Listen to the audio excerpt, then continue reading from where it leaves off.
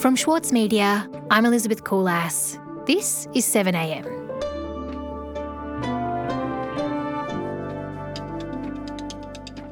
As the government produces new legislation to temporarily ban foreign fighters from returning to Australia, there is growing concern over whether existing citizenship legislation might be unconstitutional. Karen Middleton on why a High Court challenge isn't likely anytime soon.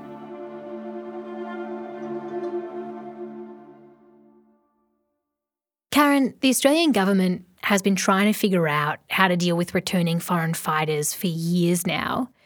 Where did that start? It goes back to 2015 when the Abbott government introduced the Australian Citizenship Amendment Allegiance to Australia Bill, and it does go to the question of allegiance and loyalty to Australia and actions that might be against Australia's interests. Karen Middleton is Chief Political Correspondent at the Saturday paper. It was because a number of Australians had travelled to places like Syria and Iraq to fight for organisations that are deemed to be terrorist organisations, including with the group that we call Islamic State or Daesh.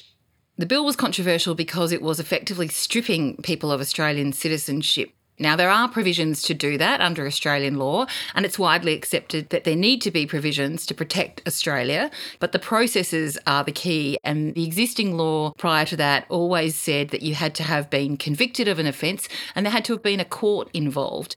Now, the changes that were made in 2015 meant that you could lose your citizenship automatically just by going to certain parts of the world that were declared hotspots for terrorism, or by joining one of those groups or being a supporter or a sympathiser of them. And it's the automatic nature of that that's been a problem.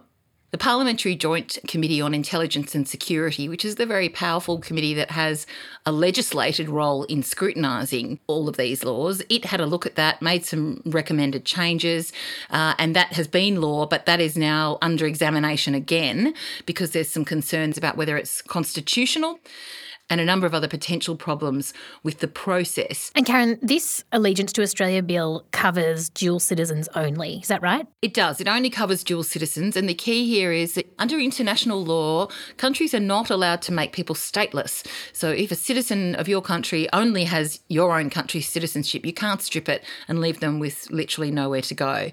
But dual citizens are able to be affected in this way. And how many people have been affected by this law since it was passed in 2015? Well, the Home Affairs Minister, Peter Dutton, says about 230 Australians have travelled to Syria and Iraq to fight for these terrorist organisations since about 2012, and that there are about 80 Australians who are still fighting over there. One of the best-known cases is that of Neil Prakash. He was the Australian poster boy for Islamic State, a recruiter at the centre of bizarre propaganda videos, enlisting others to join their army of hate. My beloved brothers in Islam in Australia, now is the time to rise, now is the time to wake up.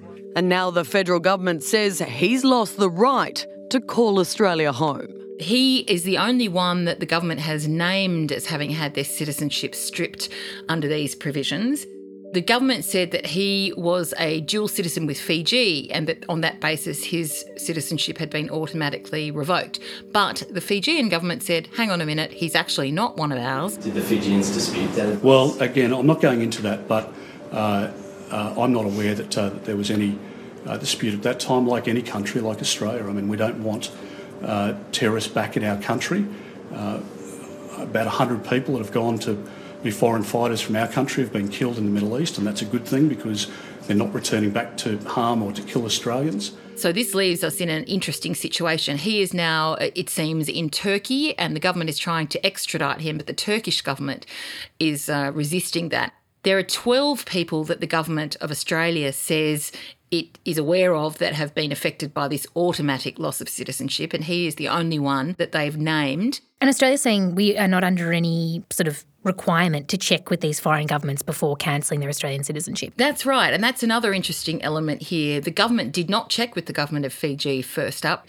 They do their own work studying other countries' laws, and then they make a determination. And that determination, the confirmation, bearing in mind it happens automatically under law, is made by a sort of slightly secretive committee called the Citizenship Loss Board that operates through the Home Affairs Department. It's got representatives of the security agencies and government departments on it. and they gather up the evidence about individuals they know are fighting for these terrorist organisations overseas, and they study it, and then they make a determination. As the sun rose, police moved in, busting through doors in a series of raids across Sydney. A young Greenacre man is tonight behind bars, accused of plotting Islamic State-inspired terror attacks. And Karen, why is this back in the news? Well, the issue of foreign fighters is back in the news because we've seen the arrest of 3 men in Sydney who were accused of plotting terrorist attacks in Australia. One of those had been in Lebanon and had come back to Australia. Now, what has been in the news specifically has been a separate piece of legislation about banning Australian citizens from coming back home temporarily. This legislation relates not just to dual citizens, but also to people who are just Australian citizens. So whereas the citizenship changes have been law for 4 years, this is a new proposal. So we're talking about this new legislation that's being introduced relating to temporary bans. In a little more detail, what does that legislation propose? Well, it would place a 2-year ban on Australian citizens coming back to Australia who had been involved in the sorts of activities that we've discussed, fighting for a foreign organisation that's related to terrorists or being involved in one of those areas where terrorists have been operating. Those people would also not necessarily know they were subject to that ban, but once they were notified, they could apply for a return permit, and then the government would place conditions on their return. If it approved the return, it would then place conditions on their activities and movements when they're back in Australia. The government says that it buys them some time to get things in place to monitor these kinds of people because a lot of them they believe are dangerous and put Australia at risk. But there have been people who've raised concerns about this constitutionally as well, whether you can actually stop an Australian from coming back to the country of their citizenship. All of these are questions that have legal scholars very exercised. We'll be right back.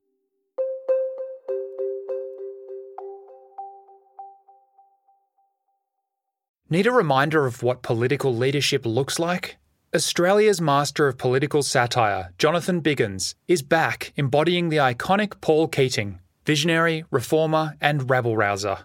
Due to overwhelming demand, one-man comedy The Gospel According to Paul is returning to the Opera House, on from the 4th to 23rd of June for its final term ever. Secure your tickets now at sydneyoperahouse.com for an unforgettable evening. For longtime editor Winnie Dunn, there were a few rules she followed when writing her debut novel. I really don't subscribe to writing for the sake of, trauma dumping or getting your trauma out. That's what a therapist is for, please. Please go see a therapist. We're very pro-therapy on Read This. If that's what you're using writing for. I'm Michael Williams, and on this week's very therapeutic episode of Read This, I chat with Winnie Dunn. Listen wherever you get your podcasts. The government has new legislation to implement on citizenship, and it would essentially involve temporary bans on Australian citizens seeking to return to Australia in cases where they had been involved in potential terrorist activity. Karen, what is the legality of this? I mean, could it create issues of temporary statelessness? Well, that's the concern of some of the experts who've looked at both this and the Citizenship Act. Both of those pieces of legislation, incidentally, relate to people as young as 14. So some of the concerns relate to international conventions covering children and children's rights and whether or not we're in breach of those in both cases. And there are people who are also arguing that this is an untested, uncharted area. From a legal perspective, how radical is this idea? Well, this will be an entirely new step in terms of the rights of Australian citizens. It's not that it would necessarily make them stateless as a matter of law, but it would deprive them of fundamental citizenship rights. And the real question is whether that is in fact constitutionally possible. Kim Rubenstein, who's a professor of law and a public policy fellow at the Australian National University and an acknowledged expert on citizenship, says she's very concerned that none of this has been tested in a court. So it's very unclear whether, in fact, either the existing citizenship law or this proposed temporary ban legislation is even legal. There is also an international legal consequence here because it would be a breach of the International Covenant on Civil and Political Rights, which says that it is a right of a citizen to enter their own country. So it's quite extreme. So, Karen, is Professor Rubenstein saying that Australia may already be acting unlawfully with this legislation? Yes, and those concerns are echoed by other organisations like the Law Council of Australia and the Human Rights Commission, that this existing citizenship law might be unconstitutional, might therefore be illegal because it's in breach of Australia's constitution. And equally, she's got similar concerns about the temporary exclusions ban because she says she believes there are implied rights for Australians to be able to come back to their country of citizenship in the case of the temporary bans. And she's also concerned about the processes involved in the citizenship law and that there might be constitutional questions there. We don't have a Bill of Rights in this country, so our constitutional scholars have to go back to that document, look at the powers that exist under that, like the external affairs power, the defence power, and the aliens power, which is a power to make laws that affect people from other countries, and work out whether what they're doing in other pieces of legislation align with that. So these scholars are saying that they have concerns that existing law and proposed law might not do that. Legislation like this, as you've said, usually goes through that parliamentary joint committee. What detail has the committee given around its view of this temporary ban and its legality? This is a committee that's actually quite conservative in its approach to national security. It's a committee that only involves Liberal and Labor members. It doesn't involve the minor parties at all. It operates in a very bipartisan way. Some people say too bipartisan, actually, and that there should be some more contestability and other voices on the committee. Its report made 19 recommendations. 17 of those involved changes it said were important to make the law better. One of them was that the government should undertake to get legal advice from the Solicitor General that confirms that this is not constitutionally problematic. And the last one was that if those things were all done, you should pass it. Now, the government does take the advice of this committee very seriously. It's, as I said, got a legislated role, and most of the time they accept all the recommendations. But this time they haven't really accepted all of those recommendations. There are a number of things that they decided they didn't want to accept. The minister described it as substantially accepting those recommendations. And that's going to be controversial as this bill goes forward. And Karen, do you have any sense, is this likely to be successful when it gets put to Parliament again? Well, that's one of the interesting questions because they haven't accepted all of the recommendations. For example, the committee recommended that they should take into account the impact on the person who was having the ban applied to them temporarily. The government said they wouldn't do that. They would only do that when considering the application for the return permit, not when considering whether or not to put the ban on in the first place. So that could be an important distinction, and it might be something that might get the Labor opposition upset or other people with expertise in counter-terrorism. And then constitutional matters like this are usually settled in the High Court, of course. Is the government worried about a challenge of that nature? Well, I think they would be concerned about the prospects of a constitutional challenge to both the existing citizenship law and the proposed temporary exclusion. So the officials from the Department of Home Affairs do acknowledge there's a risk that it's unconstitutional, but they say it's a small risk and they say it's a risk that can be mitigated. The issue, though, of course, is that it's going to be very hard to run any kind of test case in both of these cases because we're talking about people affected who are overseas, operating often in secret with shadowy organisations. So it would be hard for them to organise a constitutional challenge. It might be a pretty difficult PR exercise for them too. So I think the government is aware of this, that even though there might be some questions about constitutionality, the likelihood of some kind of challenge is pretty limited at this point. And Karen, where does this put us in the minds of especially our security partners internationally? I mean, I know there's laws like this in the UK, but how have some of our partners like the US responded to legislation like this? Well, that's right. The temporary exclusions ban is based on a UK model that is operating there. But in terms of the citizenship law, there are concerns about the implications of that. Even the United States has raised concerns about countries seeking to effectively hand off the problem. The US Secretary of State, Mike Pompeo, said just a few weeks ago that countries that have people acting as foreign fighters in these terrorist organisations should take responsibility for them, should seek to bring them back to their own countries and prosecute them. With respect to foreign fighters, yes, we have an expectation that every country will work to take back their foreign fighters and continue to hold those foreign fighters. And we think that's essential. And it's possible when you're stripping dual citizens of their citizenship that they might not be able to be prosecuted, or it might be more difficult.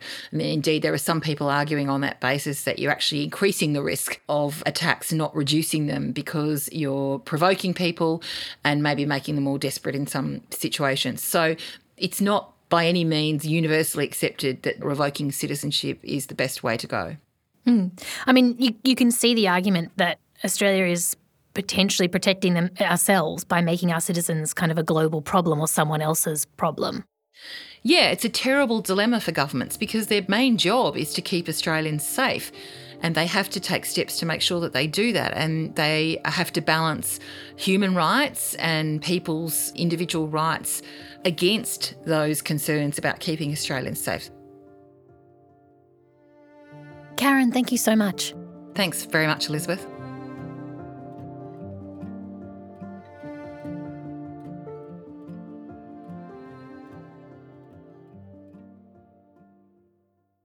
Sydney Dance Company explodes on stage with Momenta. This world premiere by acclaimed choreographer Raphael Bonacella is unmissable contemporary dance. Strictly limited season from the 28th of May to the 8th of June. Book now at sydneydancecompany.com. Elsewhere in the news, the Sydney Morning Herald is reporting that earlier this year, the Australian Federal Police demanded that Qantas provide details of a senior ABC journalist's private travel. The request is part of the AFP's ongoing investigation into the publishing of a series of secret government documents that contain allegations of misconduct by Australian troops serving in Afghanistan. This is the same investigation that conducted raids on the ABC's Sydney offices last month. The Qantas request may contradict statements made by the Attorney-General Christian Porter last month, who said that there was, quote, absolutely no suggestion that any journalist is the subject of the present investigations.